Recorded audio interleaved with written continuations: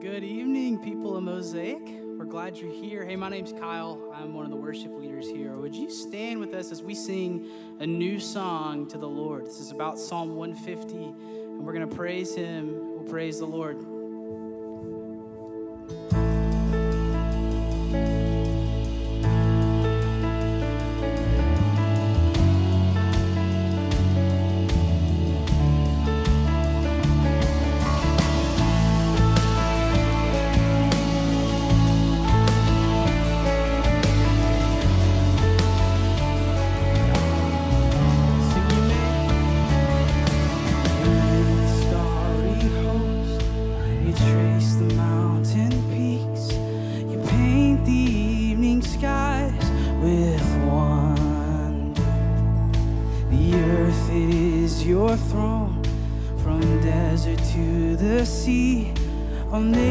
Testifies your splendor. Praise the Lord, praise the Lord. Sing His praise, all creation. Praise the Lord, raise your voice, you heights and all you depths, from furthest east to west. Let everything that has breath praise the Lord. Praise the Lord. Did you listen to these words? You reached into the dust, in love your spirit breathed. You formed us in your very likeness. To know your wondrous works, to tell your mighty deeds, to join the everlasting chorus. Praise the Lord, praise the Lord. Sing His greatness, all creation. Praise the Lord, raise your voice, you heights and all you depths, from furthest east to west. Let everything that has breath praise the Lord. We praise you, we praise you. Let symphonies ring out, let drums and choirs sing out. All heaven hear the sound of worship. Let every nation bring its honors to the King. A roar of harmonies eternal. Praise the Lord, praise the Lord. Sing His greatness, all creation. Praise the Lord, raise your voice, you heights and all you depths, from furthest east to west.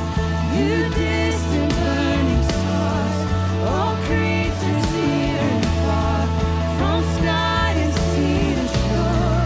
Sing out forevermore. Let everything that has breath praise the Lord.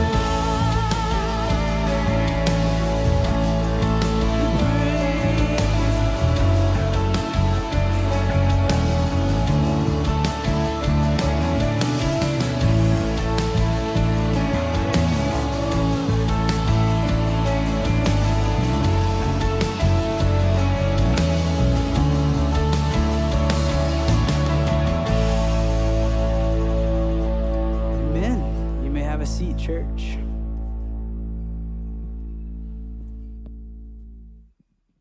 Well, good evening, everyone. It's good to be with you. If this is your first time here at Mosaic, I just want to say welcome, and we'd love to know that you're here. A good way to let us know that is text the number up there on the screen. Text I'm new or Mo new to that number. You can also just walk out in the foyer and let somebody out there know in that info booth that this is your first time and you want to get some information. You can also just turn to anyone around you that seems to have a good feel on what's going on in the room and ask them, and they'll be a good friend to you and let you know. So my name's Matt Natesel. I work here with the family team, with the kids in our ministry, and so I want to just put a few things in front of you this evening. And the first is our camp out. If you're one of those folks that's been meaning to, this is kind of your last chance to meaning to, because the reservations close on Monday morning, so that we can kind of get all the last details in order. But we're going camping next weekend, so we'll be out at Prairie Creek. I would love to have you. It'll be a really just fun, simple time. So looking forward to it. So, and then I've been thinking about kids. My whole world's wrapped up around kids. My house is full of them. I come to work and I spend time with them here. And kids are just naturally curious. You know that if you've spent time around kids, the question is always why. They always have a why. When I think about kids in ancient Israel, in the time of the letter writing of Ephesians, those kids, if they are in the land of Jerusalem and walking around, they were surrounded by monuments, by markings on door frames, by holidays or Sabbath rituals. Their whole life is just opportunity after opportunity after opportunity of their question of why having an answer of God's faithfulness. We do this because God rested. We do this because God saved us.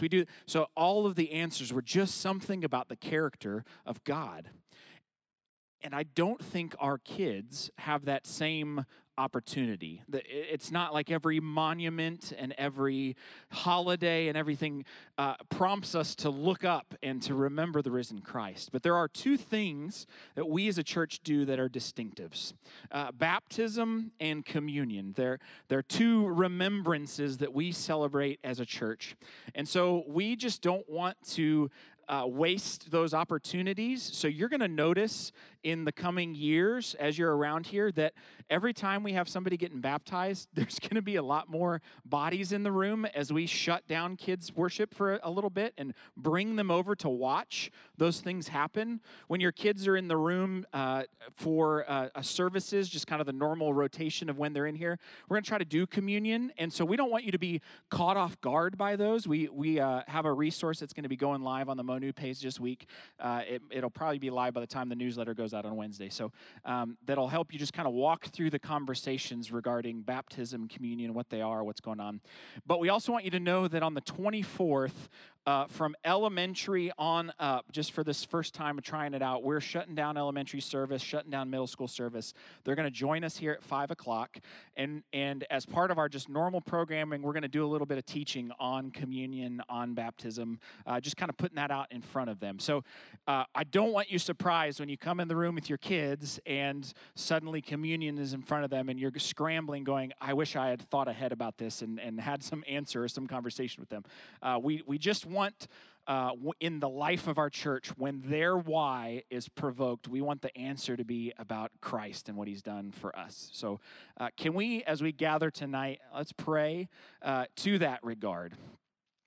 Jesus, thank you that when we are prompted to remember around here, when we take communion and remember your body broken and your blood spilled, our hearts are stirred in affection for you, but also with hope for what comes, this meal that we await at all of our resurrection.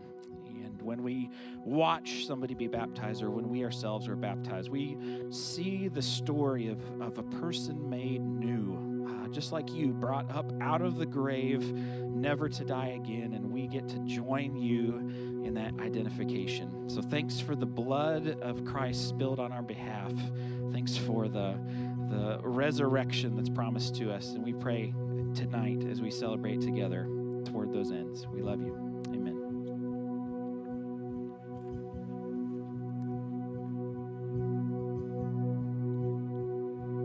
You are with me in this moment.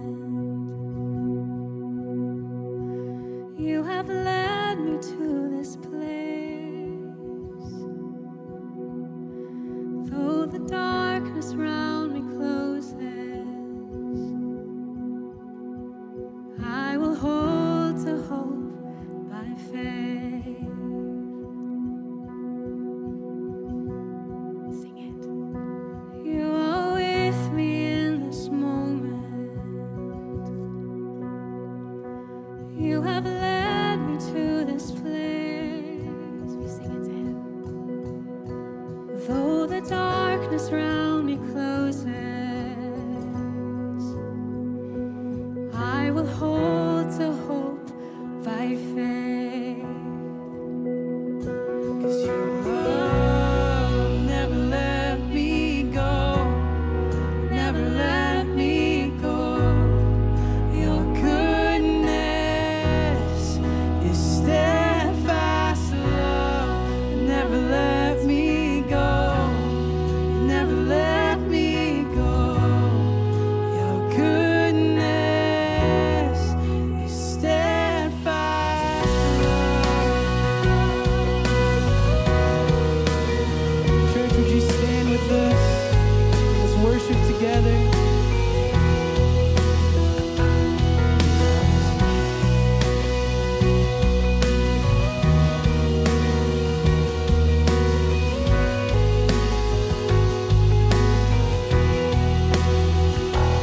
You have suffered all our sorrow. You have carried all our pain. Though my spirit fights to follow, I am tethered to your grace. Love never lets me go, never let me go. Your goodness is steadfast love, never lets me go, never let me go. Your goodness is steadfast love, never let me go, never let me go. Your goodness is steadfast love, never let me go, you never let me go. Your goodness is steadfast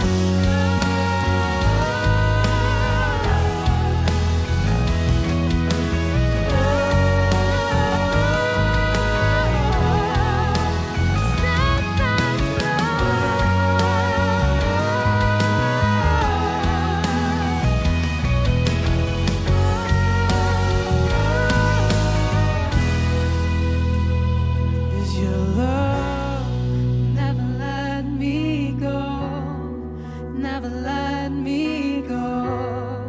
Your goodness is steadfast love that never lets me go. You never let me go. Your goodness is steadfast love, never let me go. You never let me go. Your goodness is steadfast love, never lets me go. You never let me go. Your goodness is steadfast.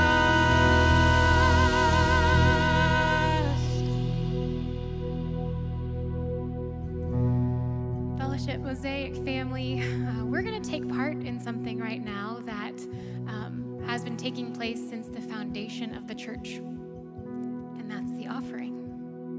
We do it every week, and so it can feel pretty commonplace to me, so I'm guessing that it probably feels like that to you, but this is something that's actually really, really special, that we give sacrificially, and we ask the Lord to do with it what He will.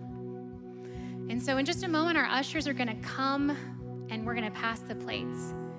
And we ask that no matter how you give, if it's here on Saturday night or you give online, that you receive the plate and that you take a moment and you pray over that offering. Pray over what God is going to do. Even take a moment. You can pause singing for a moment, but take a moment to pray over what God will do with what we give. Will you pray this with me right now? Oh, Father, giver of all, every good and perfect gift comes from you. We ask you to accept these gifts and use them to your glory. May they bring shelter to the homeless, comfort to the sick, rest to the weary, and hope to the hopeless. As you multiply the offering of fish and loaves, multiply these to accomplish more than we can ask or imagine. We give freely and not under compulsion, for all we have is yours, Lord. Nothing we could give could match your great gift to us, your Son and your Spirit. Amen.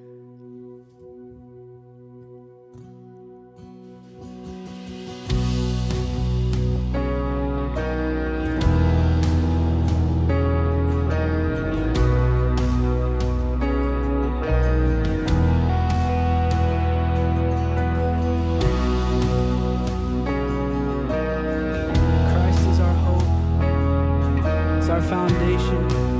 So would you sing this with me tonight? There's no other. There is no other, so sure and steady. My hope is held in your hand. When castles crumble and breath is fleeting, upon this rock I will stand. Upon this rock I will stand. So we sing praise to him, we sing glory. In glory, glory, we have no other king but Jesus, Lord of all. We raise the anthem, our loudest praises ring. We crown him Lord of all.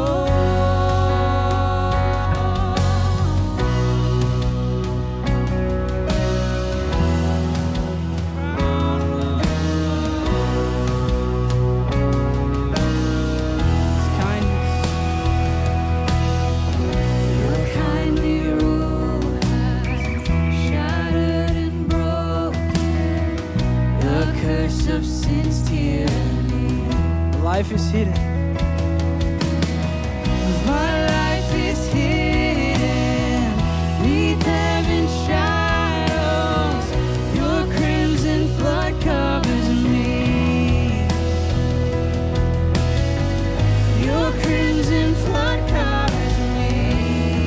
We'll sing in glory, glory.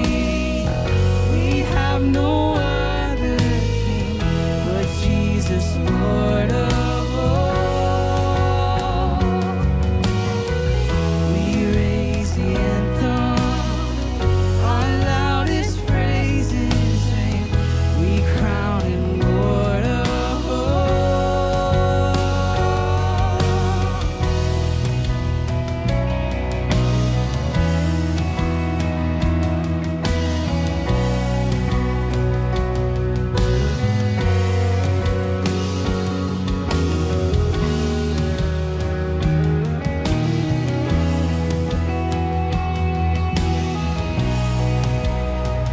singing all my sorrows. In all my sorrow, Jesus is better. Make my heart believe. This is our prayer we're singing. In every victory, Jesus is better. Make my heart believe. More than any comfort we can have. In any comfort, Jesus is better. Make my heart believe. More than all the money in the world. More than all riches, Jesus is better. Make my heart believe. Let's declare this together. Our souls declaring Jesus is better. Make my heart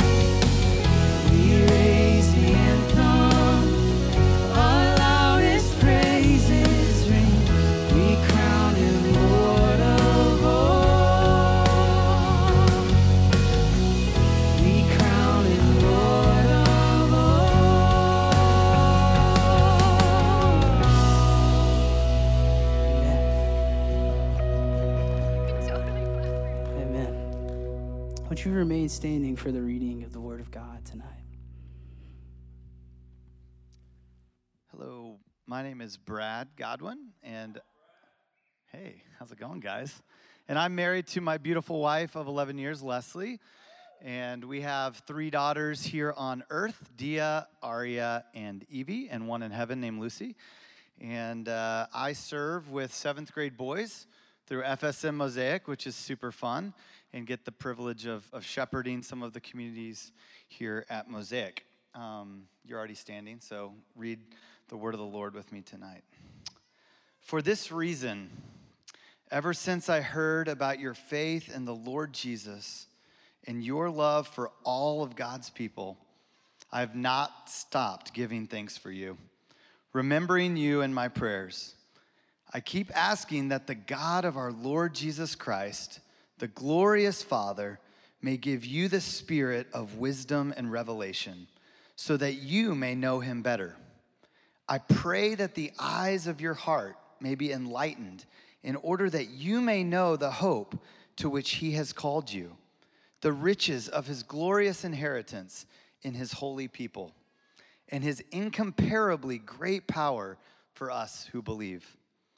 That power is the same as the mighty strength he exerted when he raised Christ from the dead and seated him at his right hand in the heavenly realms, far above all rule and authority, power and dominion, and every name that is invoked, not only in the present age, but also in the one to come. And God placed all things under his feet and appointed him to be the head over everything for the church, which is his body, the fullness of him who fills everything in every way. Ephesians 1:15-23. This is the word of the Lord. Thanks be to God.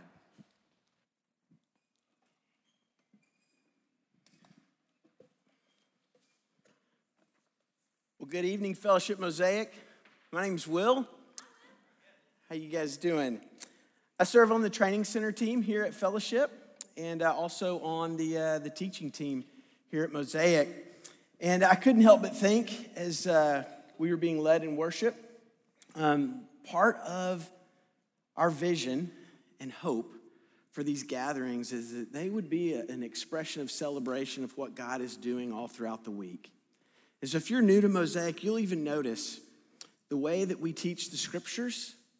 We teach in such a way that we're equipping the body to develop a hunger and a love for God's word in hope and expectation that you could not only throughout the week study this incredible book, but that you could teach it, share it with other people, particularly in cell groups, community groups throughout the week, but in whatever context that you live, work, and play. And that when we gather here on the weekends, that the celebration really would be kind of a capstone or a response to what God has done all throughout the week. And with that sort of leaning into equipping the body to do ministry and to study God's word on your own, one of our great passions is to train leaders. And so even tonight, actually just across the lobby there, Nick and Ted are kicking off a 9-week training class called Panorama of the Bible. And I believe 40 leaders from Mosaic are signed up to go through that 9-week study during this 5 o'clock hour, studying from Genesis to Revelation, seeing how the scriptures are put together, and studying the various movements that are woven throughout that incredible story. And so if you're new to Mosaic and you have interest in joining that class, particularly if the teach tonight, if about halfway through you go, man, this is not very good, you can go across the lobby and it'll be far better, okay? So we'll sort of use that as a gauge to see how many people get up. Now that you know you've got an option, it's like, why am I in here? No, but that's going on, and actually we encourage leaders to be trained and equipped here so that you could be more effective in producing and releasing leaders and making disciples all across Northwest Arkansas. You know, last week, Nick kicked off a brand new series that we're going through together as a church. He introduced this new teaching series on the book of Ephesians to us. And the book of Ephesians in your Bible is actually in the New Testament, and it's written to a church in the city of Ephesus on the western coast of Asia Minor in what is modern-day Turkey. And sometimes it's just so helpful to be reminded that the stories of Scripture, these are not fictitious sort of fairy tale stories, but that actually Scripture, the Word of God, happened in real time with real people in real places. And the primary focus of this letter is actually on the theme of unity. Unity within the church, a church that included both Jews and Gentiles who have put their hope and trust in Christ. And tonight, week 2 of this series, we're going to look at the second half of chapter 1 of Ephesians and focus in on who Christ is in us and the power that Jesus brings into our lives. You know, it's helpful to kind of understand even that the human author that the Holy Spirit used to write this incredible letter was a guy by the name of Paul. And as we read Ephesians, we get the sense that Paul is writing as a parent who's sharing truth with their children, knowing it will likely take a lifetime for them to fully understand just how true it really is. Have you ever been in a season of life where someone shared something true with you and you received it and thought, yeah, I bet that's true, but then literally years or even decades later, you were brought back to how true a statement that really was? I know just in my preparation the last couple weeks for this passage, my mind went to 2 conversations that I had over the last 20 years that triggered thoughts of when they were spoken to me, I didn't fully understand the weight and the gravity of those statements. And likely 10, 20 years from now, I'll still be unpacking just how true those statements were. One involved a conversation with my dad. As I was finishing up seminary, about to go in ministry full-time in the local church, I remember my dad telling me, son, no parent would ever wish the ministry on their son or daughter because this is going to be painful at times for you. And I remember thinking then, that's probably a true statement, but there were times over the last 20 years that I've been able to pick up the phone and call my dad in a moment of discouragement where he's been able to coach me through a painful experience because actually the ministry, of course, we all know, is filled with lots of pain, is filled with disappointment. We traffic and walk through life with other broken human beings. Of course, it's going to be painful. And I can remember at various points in my what feels like brief leadership tenure, being able to pick up the phone and talk to my dad and him remind me once again, Jesus is enough. He's with you. He will provide you the strength to get through this. But Will, this is one of the reasons why no parent would wish their kids would go into ministry. It was true, but it felt even truer in that moment. Another conversation was actually as Sarah and I were engaged, and I can remember where I was standing, but I was with my father-in-law in a little makeshift wood shop. It's actually in their basement where we've spent a lot of hours together over the years. And I was just picking Tom's brain. He was about to be my father-in-law, and we were about to get married. And I'm going, hey, Tom, what do I need to know about marriage? And I remember him telling me, Will, above all else, protect the peace of your home at all costs. You know what 22 or 23-year-old Will thought at the time? I didn't say this to my father-in-law, but at the time I remember thinking, Tom, you don't understand. Sarah and I are just gonna make out all the time. Like, protect the peace in this home. This is gonna be a piece of cake. But you throw in, and we still make out a fair amount, but you throw in a couple kids and a career and some church planting and the ministry and some health issues and suddenly you understand sort of the gravity or the weight of that truth.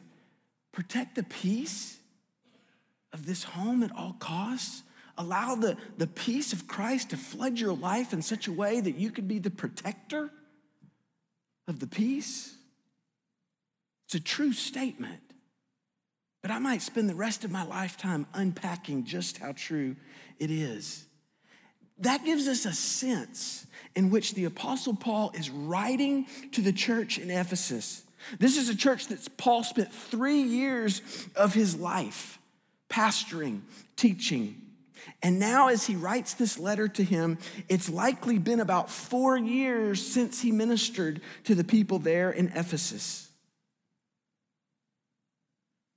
But what's fascinating about the passage that we're going to study tonight is, I don't know about you, but as Paul challenges them to realize who they are in Christ and the power that he brings into their life, if I'm honest, most of my days are marked by struggle. If I'm honest, I don't know that the power of Christ saturates my life on a daily, moment-by-moment basis, that I fully understand it yet.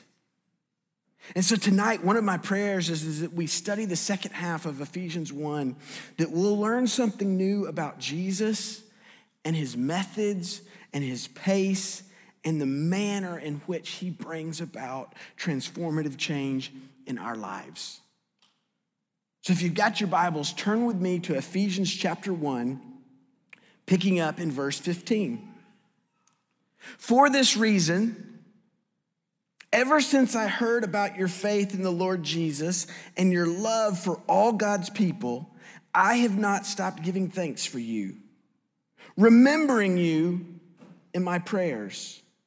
So we see here in verse 15 this phrase, for this reason. Paul is reflecting back on the fact that he's just unpacked the inheritance and the blessings that are promised to the life of a Christ follower. And so he's saying, in light of that, when I think about the people there in Ephesus, and when I hear of your faith and your love, I give thanks to God.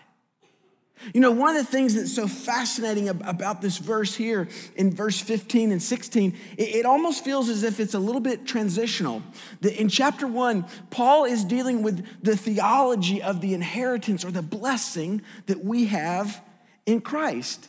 And just before he shifts gears and begins to address the power that we have in Christ, who Christ is in our lives, in verses 15 and 16, he talks about something that actually is a significant theme in the theology of Paul. It's this idea of faith and love.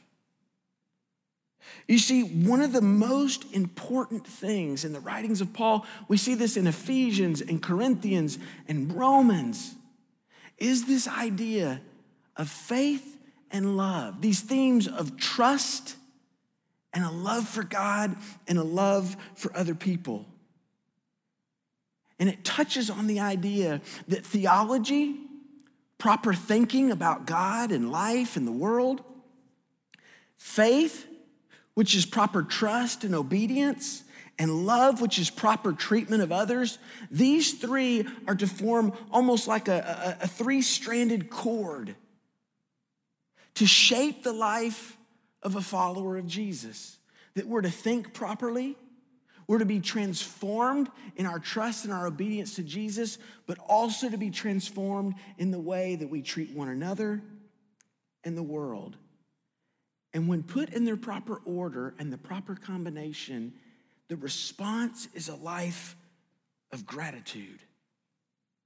And so one of the reasons Paul here is so thankful from the reports that he's receiving from Ephesus is he's so thankful for the faith and the love of the followers of Jesus there in the city of Ephesus. And in response is gratitude. And so in verse 17, in response to that gratitude, he says, I keep asking that the God of our Lord Jesus Christ, the glorious Father, may give you the spirit of wisdom and revelation so that you may know him better. I pray that the eyes of your heart may be enlightened in order that you may know the hope of which he has called you, and the riches of his glorious inheritance in his holy people. And this and his incomparably great power for us who believe. You see, similar to the first half of chapter 1, Paul here, as he focuses in on the power that Jesus fills the life of a Christ follower, in just a moment, he's going to launch almost into a worship service, recounting the power that Jesus brings to our lives. But before we unpack that, I want you to focus in on verse 18 and this prayer that Paul has for the believers there that he's so grateful for. I pray that the eyes of your heart may be enlightened. You know, in the ancient world, particularly with both Greeks and Hebrews, this word heart is actually associated with the center for knowledge and understanding, thinking, and even wisdom. You know, for most of us, when we hear the word heart, we think in terms of emotion or affection. But here, the word heart is almost used in the ways that we would think in terms of our mind. That actually in the ancient world, they thought with their heart and they felt with their bowels, their gut, which really doesn't make great Hallmark cards. If you can imagine, like, I love you from the depths of my bowels. That doesn't have a great ring to it. You're probably not going to see a lot of songs written about that. But here, Paul really is asking, I pray that the eyes of your mind, the way that you think, would be enlightened. And enlightened in such a way that you could come to understand the hope, the riches, and the power of Christ. But the language that Paul uses here in verse 18, this whole idea of praying that these followers of Jesus would be enlightened, it really is language that is he's asking, I pray that your lives would be flooded by light. Or I pray that your lives would no longer be dulled or confused or foggy. And it begs the question, as Paul is praying for these believers, praying that their lives would be enlightened or flooded by light.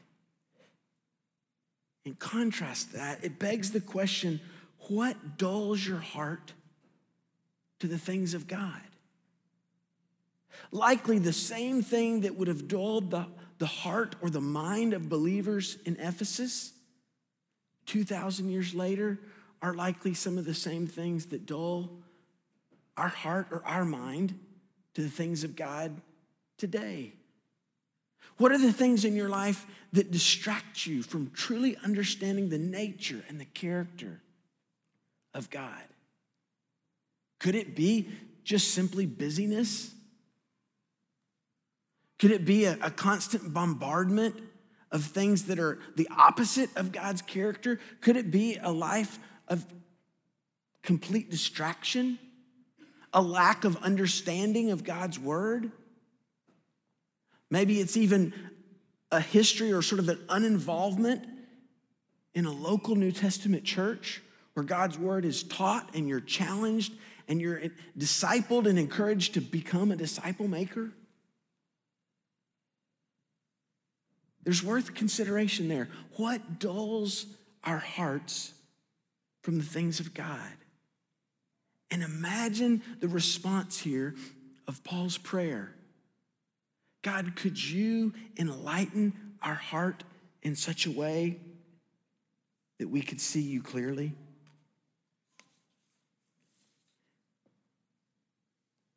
But then notice in the second part of verse 19, again, it's as if Paul is going to focus in on the great power that is provided to us in Christ.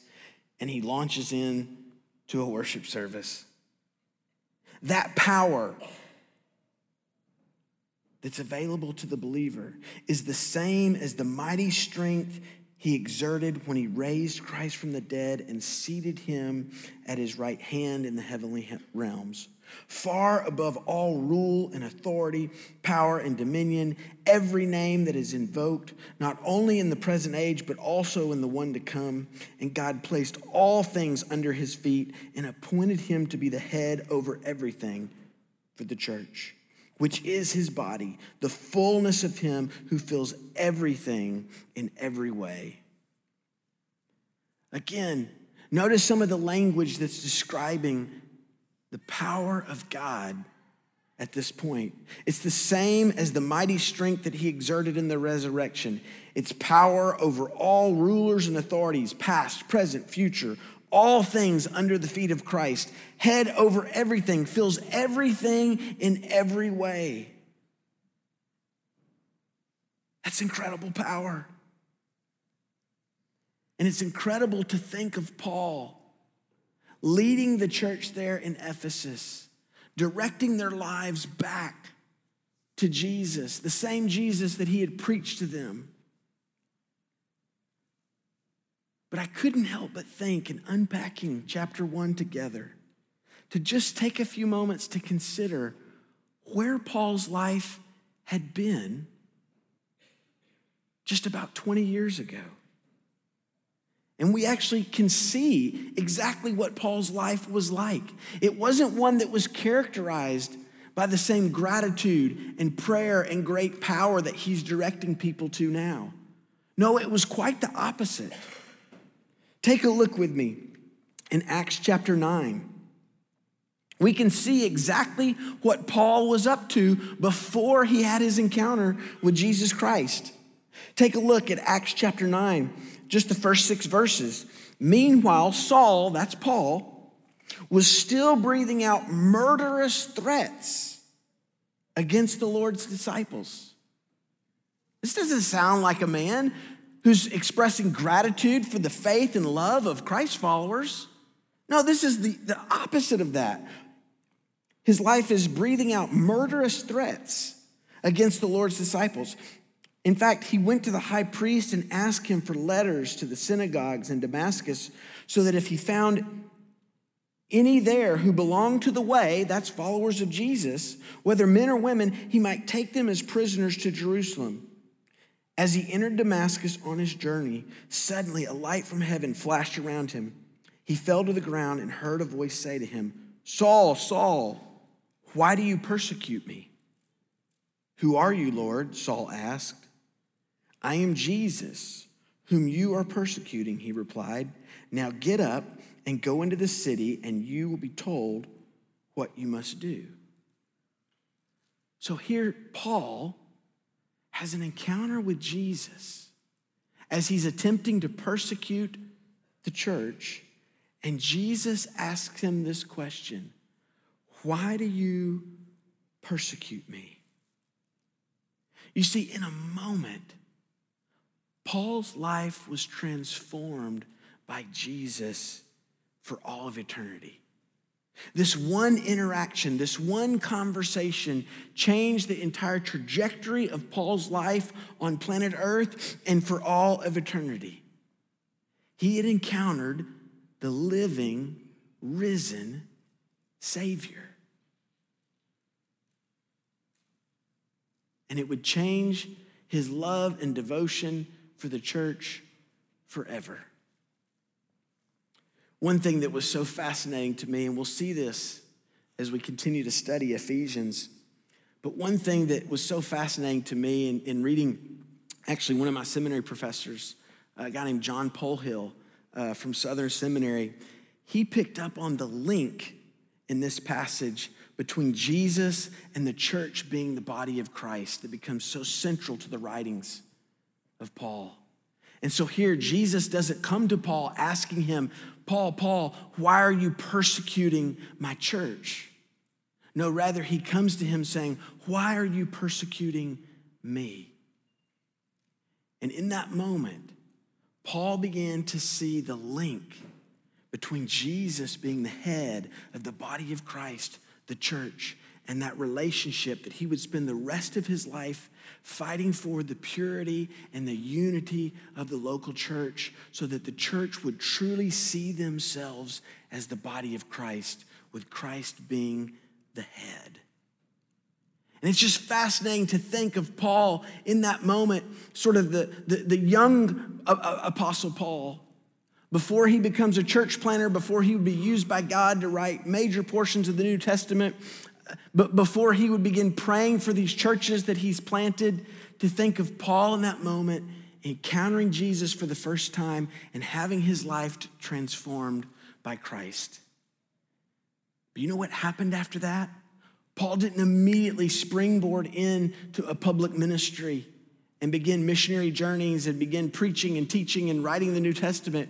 No, actually, one of the things that was so fascinating for me to see in Scripture was to actually see that Paul, from that moment, he enters into what is often referred to as the silent years, or scholars estimate anywhere from 7 to 13 years, perhaps a decade, where Paul encounters Jesus, is transformed, but then spends some time in Arabia and then in Tarsus, and he begins to develop basically as a leader in obscurity.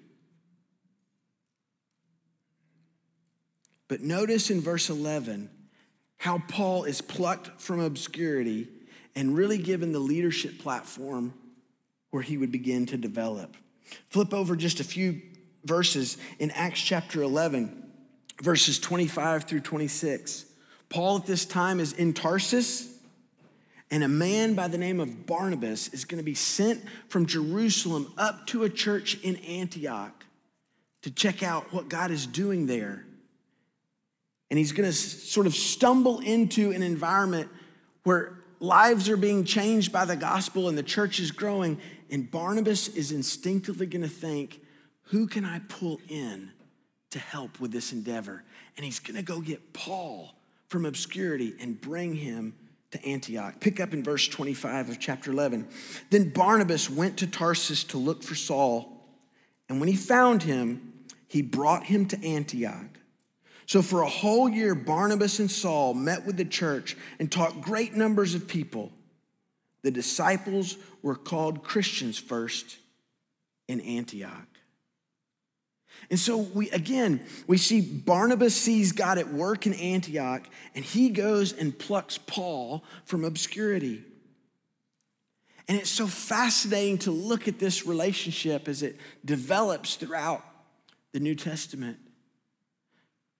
To consider the fact that what was God doing in the life of Paul during that decade or more of development? And one of the questions that it ought to cause us to even ask in considering that decade of development in the life of the Apostle Paul is, are we men and women that are comfortable being developed in relative obscurity? Would we be okay with our lives being transformed by Jesus, but then taking time to be developed and trained and equipped, and waiting on God's timing to prepare us for the leadership platform that he would entrust to our care? And on the other side of the coin, or sort of a similar track, to look through this scenario through the lens of Barnabas, and to think of the humility that Barnabas must have had to see God at work in Antioch, to engage in preaching and teaching and disciple making there, and to see the church begin to blossom. And rather than be a leader that says, oh man, I've got this, to instinctively think, who can I pull in to be a part of this? Where is God at work? Where have I seen God at work in the lives of others that I can invite to come live on mission with me? And for Barnabas to go to Tarsus and to bring Paul back to Antioch and be a leader that's comfortable building a ceiling that other leaders might stand on and begin to flourish. It's a certain amount of humility there. And so to ask, am I a leader that's comfortable helping another leader stand on my shoulders? There's real beauty in that. But again, what we begin to see here in Ephesians chapter 1, particularly the second half of this chapter, is the transformative power of Christ in our lives. It's both immediate and it's gradual. See, what Paul was sharing with the Christians there in Ephesus was a truth that they would be able to spend the rest of their lives unpacking and discovering how true it is. He's almost writing as a parent to spiritual children, going, I pray that the eyes of your heart would be enlightened so that you may know the power of Christ that is filling your lives. It was true in that moment, and yet we can spend a lifetime discovering how true it really is. And so it's incredible to think of just the transformative power of Christ, how it is both immediate and gradual.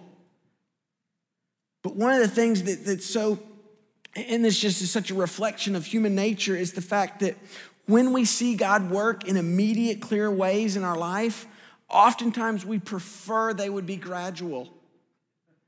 So oftentimes when we feel like God has clearly spoken to us in his word or through our prayer life or through other people, we go, let me get back to you on that one. You know, for instance, I was thinking this as Cassie was even teeing up the idea of offering and being a generous people. Can you think of the moments in your life where you feel God tapping you on the shoulder saying, I want you to be generous because I'm a generous God? And you go, yeah, let me pray some more about that, Lord, because I don't know how generous you're asking me to be. Let's slow that pace down a little bit. Let's let this thing be gradual. But on the flip side, think of the times where God's work in your life has been gradual and steady, year after year, decade after decade. And yet when God's at work gradually in our life, we usually get very, very frustrated and want it to be immediate. And go, God, you dropped the ball. You need to speed things up a little bit. But when we consider that the transformative power of Christ in our life, it's both immediate and gradual, it ought to allow us to rest and to learn to trust the manner and the rhythms and the pace through which Jesus brings about transformation in our lives. And so if you would, Mosaic, turn with me again to Ephesians chapter 1, verse 17 and 18. And imagine if this became the consistent prayer in your walk with Jesus. I keep asking that the God of our Lord Jesus Christ, the glorious Father, may give you the spirit of wisdom and revelation so that you may know him better. I pray that the eyes of your heart may be enlightened in order that you may know the hope, the riches, and the power of Christ at work in you. Mosaic, would you pray with me? Dear Heavenly Father, I thank you so much for your word. I thank you so much, Lord, that year after year we can turn to it and it just continues to speak because it's so living and active.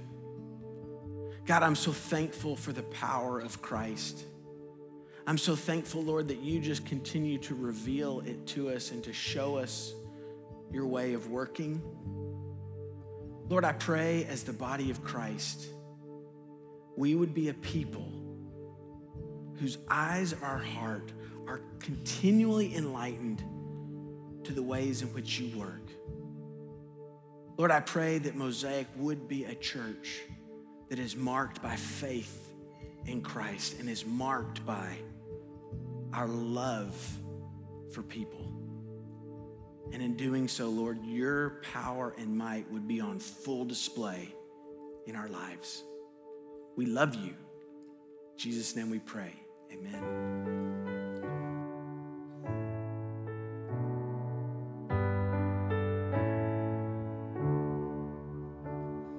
I don't belong to riches, treasures that don't satisfy.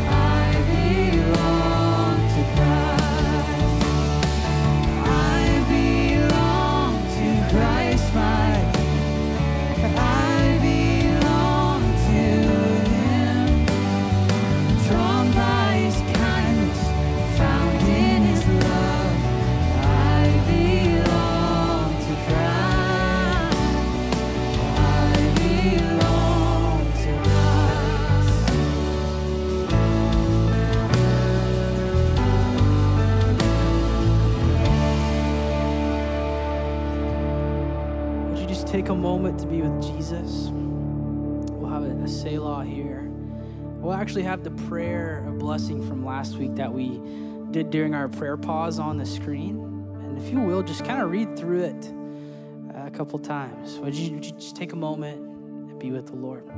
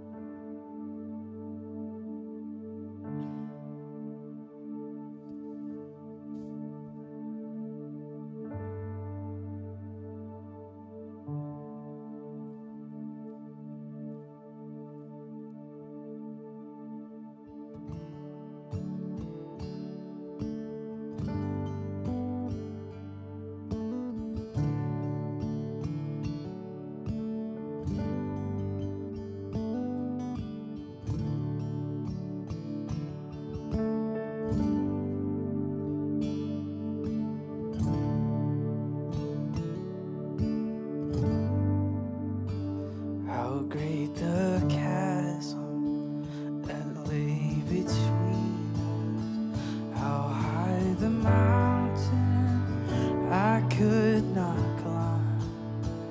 In desperation, I turned to heaven and spoke your name into the night. Then through the darkness, your loving kindness tore through the shadows of my soul. The work is finished, the end is written. Jesus Christ, my living hope. Who could imagine so great a mercy? What heart could fathom such boundless grace? The God of ages stepped down from glory to wear my sin and bear my shame. The cross has spoken, I am forgiven. The King of Kings calls me his own. Beautiful Savior, I'm yours forever. Jesus Christ, my living hope. Let's lift up his name. Oh, hallelujah. Praise the one who set me free. Hallelujah. Death has lost its grip on me. You have broken every chain. There's salvation in your name. Jesus Christ, my living hope. Hallelujah. Praise the one who set me free. Hallelujah. Death has lost its grip on me. You have broken every chain. There's salvation in your name. Jesus Christ, my living hope.